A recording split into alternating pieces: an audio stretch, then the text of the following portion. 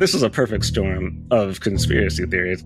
On December 15th, 2017, Canadian billionaires Honey and Barry Sherman were found dead in their mansion. To this day, the case remains unsolved. Counterfeit and copied pharmaceuticals was much more lucrative than heroin, cocaine, and the rest of it. If you live by the sword, you die by the sword. Listen to the no good, terribly kind, wonderful lives and tragic deaths of Barry and Honey Sherman, wherever you get your podcasts.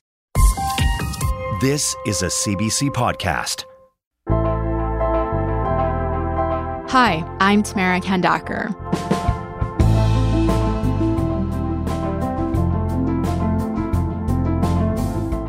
And yes, there are people who are hurting, and there are people who are lashing out.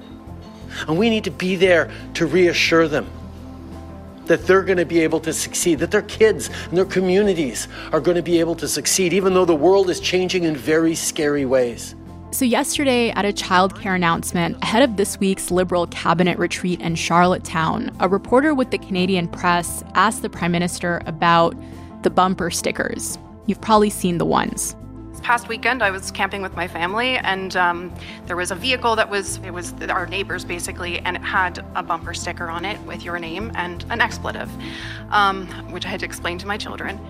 She asked Justin Trudeau if he'd considered whether he'd become a liability. Politics is never going to be a game of unanimous support.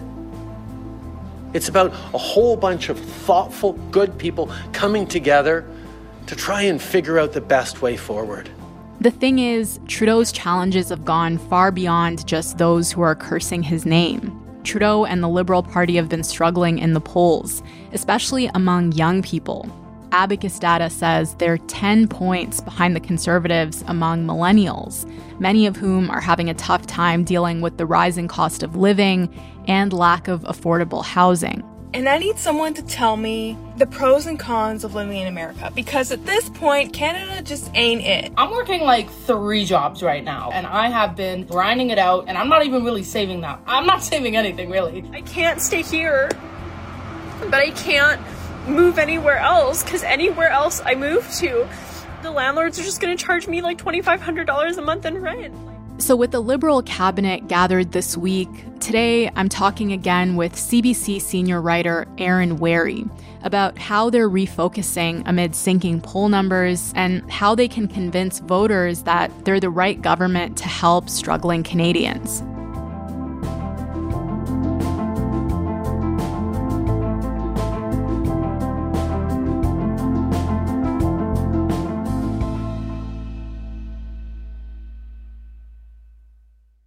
Hi, Aaron. It's great to talk to you.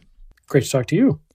So the Liberal ministers are at their retreat in Charlottetown right now, and they're essentially going to be setting the agenda for Parliament in the fall.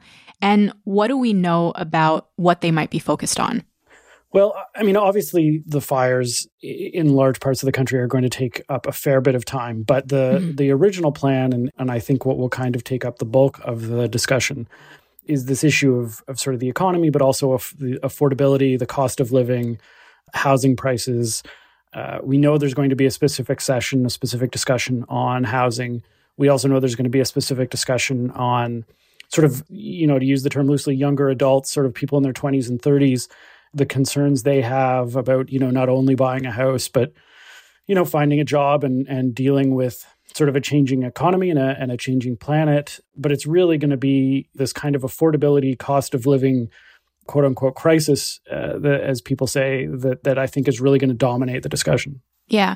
And I'm curious why the focus on younger voters. Why is that a priority for the Liberals right now? Well, I mean, first and foremost, it's been a strength of this government and this party in the past. Younger voters have tended to support Justin Trudeau. Justin Trudeau has made appealing to those voters a priority, putting youth issues on the table, trying to bring young voices into government. And we know from the opinion polling that right now millennials and Gen Z are starting to look at other parties and maybe even looking at the Conservatives. And that's a problem for the Liberals. If they want to get reelected, you know, a lot of things have to go right for them. But one of the things that they have to get is the support of young people. And if young people aren't supporting this government, they've got all sorts of reasons to try to figure out how to win those voters back. And it's worth mentioning that When Trudeau was elected in 2015, a thriving middle class in Canada was a big priority for the party, and it's kind of what they were elected on, right? I'm wondering what happened to that message and what's the difference between then and now?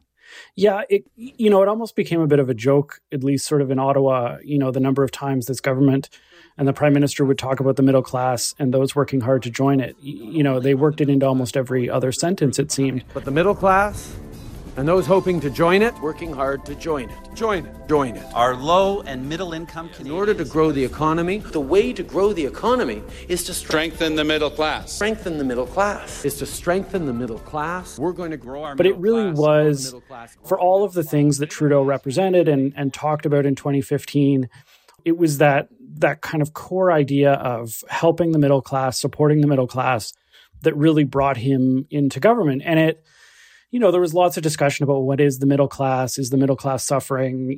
What exactly does that mean?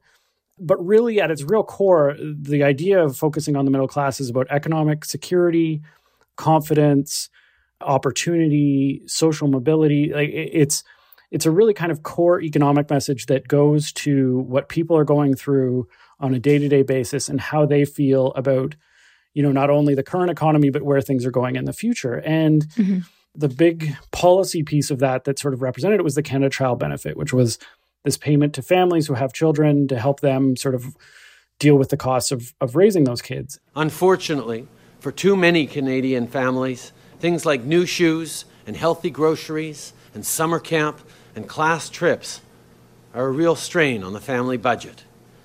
And if you're struggling to make it into the middle class, it's even harder. Today, the first payments of the new Canada Child Benefit have now been made.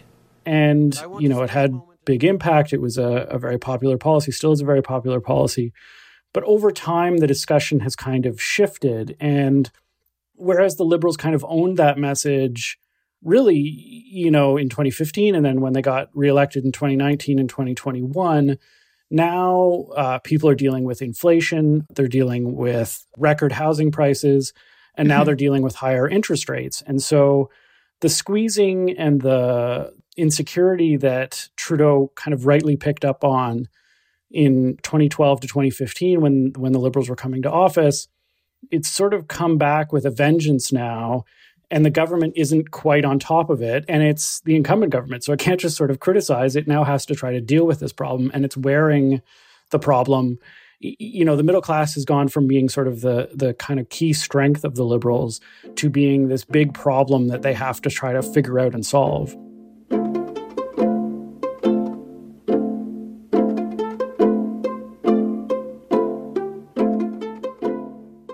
Yeah, and it obviously doesn't help that Pierre Poilievre's been going pretty hard at the Liberals on these issues, right?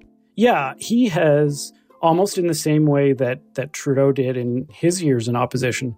Poilievre has very smartly seized right on those issues and gone very hard on those issues and sort of turned it around. So whereas in 2015, Trudeau was saying you need a more active, ambitious government to deal with these problems, Poilievre is now coming around and saying, actually, it's the ambitious, aggressive government, activist government that you've had for 8 years, which is causing all these problems. And now you need to come back to my side, which is much less government. I want to be careful, though, that we don't build more bureaucracy when we need to build more homes. Trudeau's increased federal housing budget to $89 billion a year. He's spending vastly more on so-called housing programs than any government ever, all to achieve a doubling in the actual cost. Admittedly, when I was housing minister, the taxpayer paid less for housing programs, but housing was affordable. Poilievre is a talented politician, and one of his strengths is seizing on these issues, figuring out which issues are really going to resonate. And we see that in opinion polling. Cost of living and housing affordability have shot way up in terms of public concern. And it's become a very hard thing for the Liberals to deal with. He's the one that doubled the rent, doubled mortgage payments. He's the one that gave us the worst inflation crisis in 40 years. He's the one who sent interest rates on our mortgages rising faster than at any time in monetary history. And how are people receiving Poilievre's message that the Liberals are at fault here? Like to what extent do we see Canadians agreeing with him?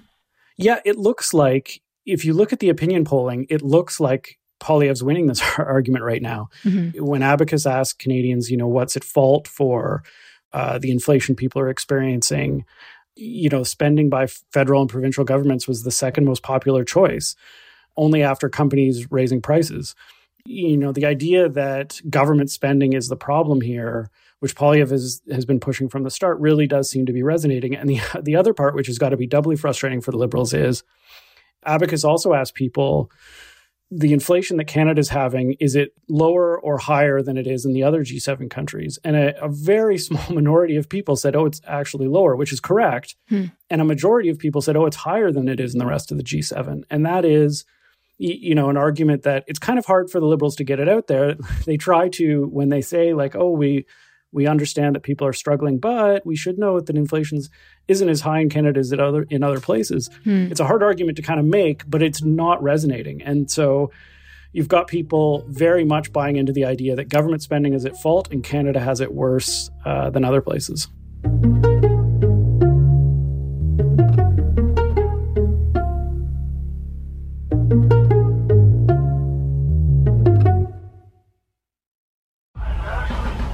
My name is Ian Urbina. I've reported on some pretty mind-blowing stories, but nothing like what happens at sea. If they got within 800 meters, that is when we would fire warning shots. Murder, slavery, human trafficking, and staggering environmental crimes. Men have told me that they've been beaten with stingray tails, with chains. If you really want to understand crime, start where the law of the land ends.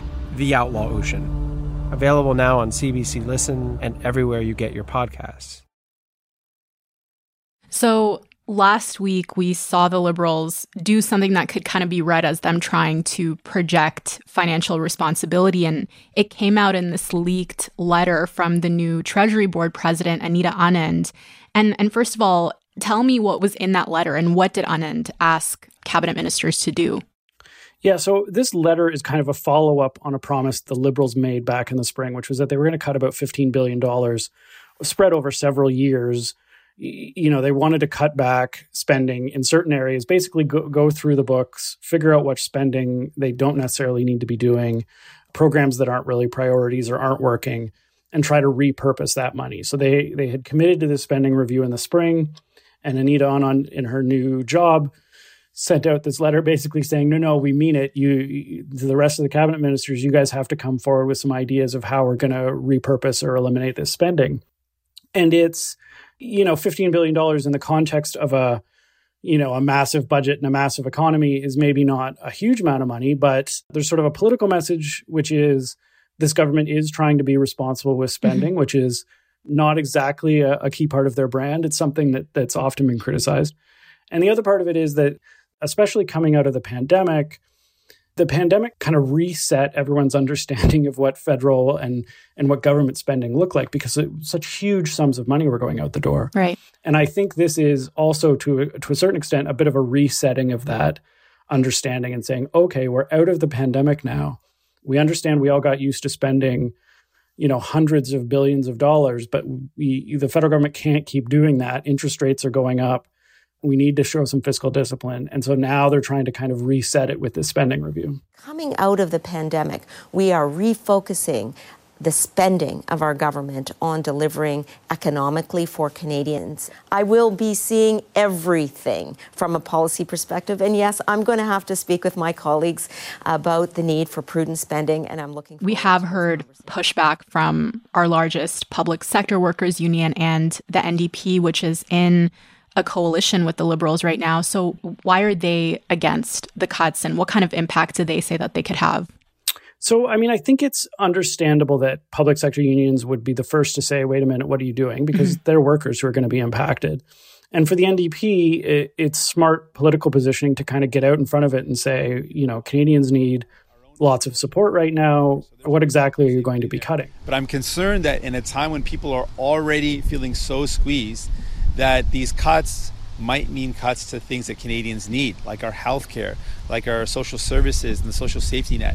Those are areas where we're already feeling the squeeze. At this point, we really don't know what's going to be cut. The government has focused a lot on saying, They're going to cut back on private sector consultants, which is an issue that kind of came up in the past year, the amount of money that government was spending to bring in public sector consultants to advise the public service how to do things. So I think that's kind of one area, but a fair bit of that money is going to have to come from other areas. And there are every government kind of knows a few examples of things where you think it's a harmless cut and then you make it and it turns out that you've, really stepped in it. Mm-hmm. In the previous government, the Harper government became infamous for cutting the Kitsilano Coast Guard in British Columbia, right, which at the time was just sort of seen as a sort of small part of a larger attempt to kind of curtail government spending.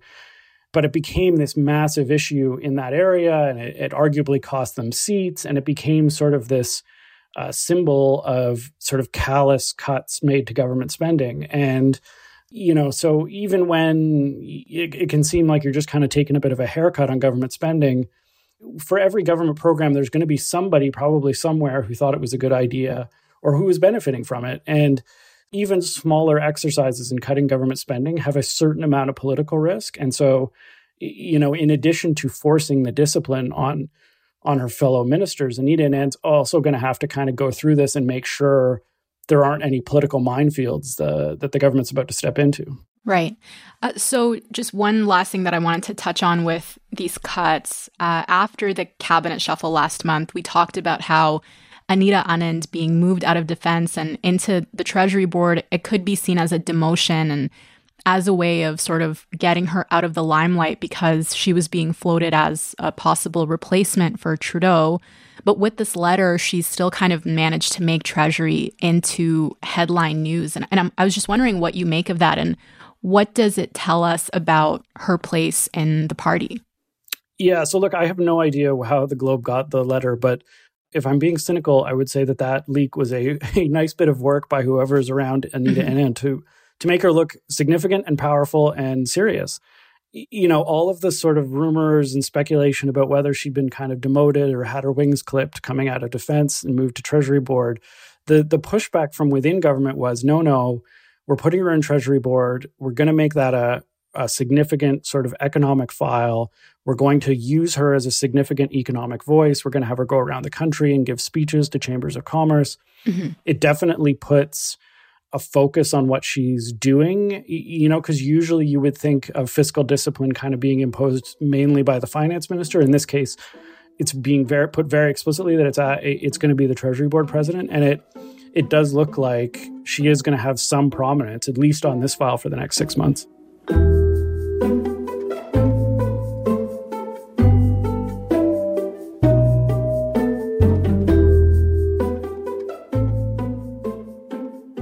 So a bit of a pivot. We've been talking about how the Liberals are trying to shore up their brand when it comes to the economy. But another big part of the Liberal brand is Trudeau himself. And he and Sophie Gregoire Trudeau announced that they were separating. And that's obviously a personal matter. But how, if at all, do you think it might cross over into politics?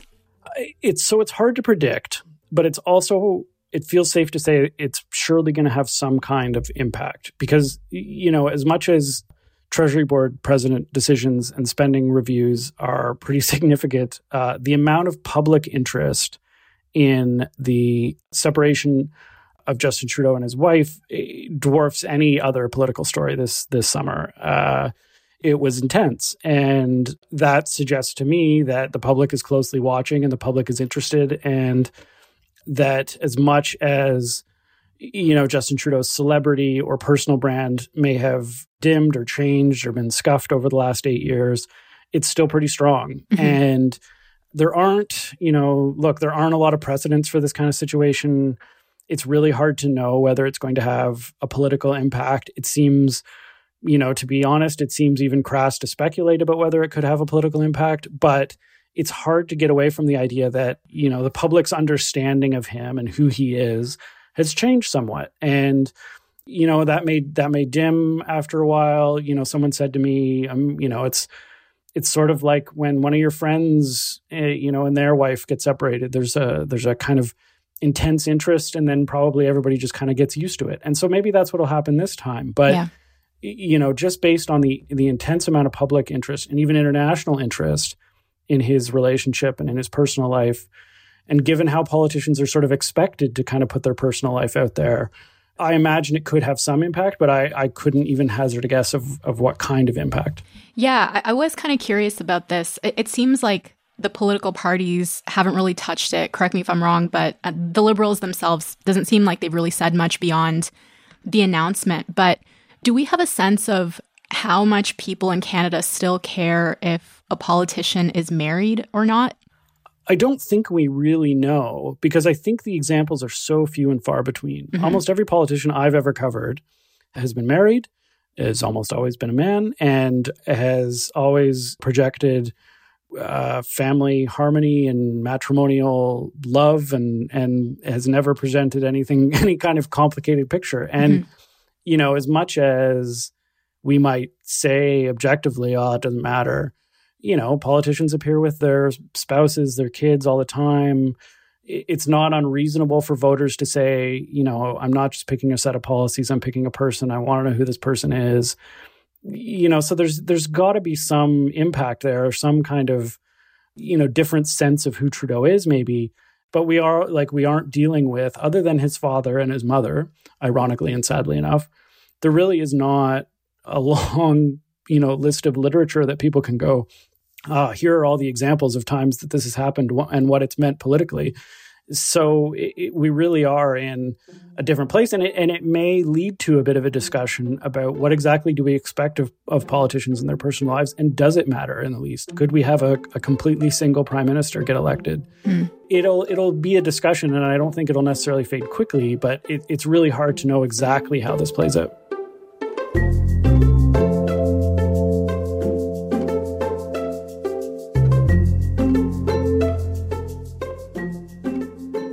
So just coming back to this broader challenge that the Liberals are having of falling behind in the polls as Canadians kind of trust Conservatives more with the economy, in your mind, after these cuts, what do the Liberals still need to do to convince Canadians that they could manage the books and this affordability crisis? Yeah, I really think it comes back to the affordability thing. I mean, the middle class, if you go back to 2015 and you look at sort of how the middle class was as a part of that campaign that they ran, even back then, internal Liberal polling said, if you ask Canadians who's best to manage the quote-unquote economy, people said Stephen Harper. Not by a huge margin, but they still said Stephen Harper. But then if you ask people who's going to do the most for the middle class, Justin Trudeau was ahead by a huge sum. And that not only kind of spoke to how effective that the Liberal campaign was in 2015 on that particular idea, but I think it really goes to what's a kind of major part of Trudeau's appeal, which is the idea that, he's not this serious Bay Street economic manager, but he is a guy who understands what people are going through and then takes the government, uses the powers and the spending of the federal government to make people's lives easier and to help people. And in the current context, they're wearing all of the blame, or a lot of the blame at least, for the cost of living concerns and the affordability concerns that people have. Rightly or wrongly, it's landing on the government's feet. And they've got to, in some way kind of regain that advantage. You look at housing, and that starts to feel like the big issue for the next 2 years for this government. In addition to all the other things they have to do or want to do on climate change, economic transition, and reconciliation, and so on, they really need to be able to show people they have an answer on housing and they're going to make things better.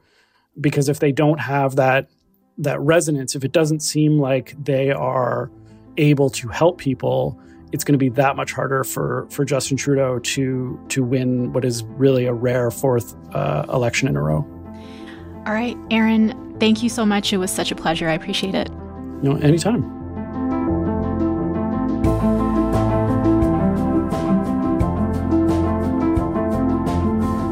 All right, that's all for today. I'm Tamara Kandaker. Thank you so much for listening, and I will talk to you tomorrow.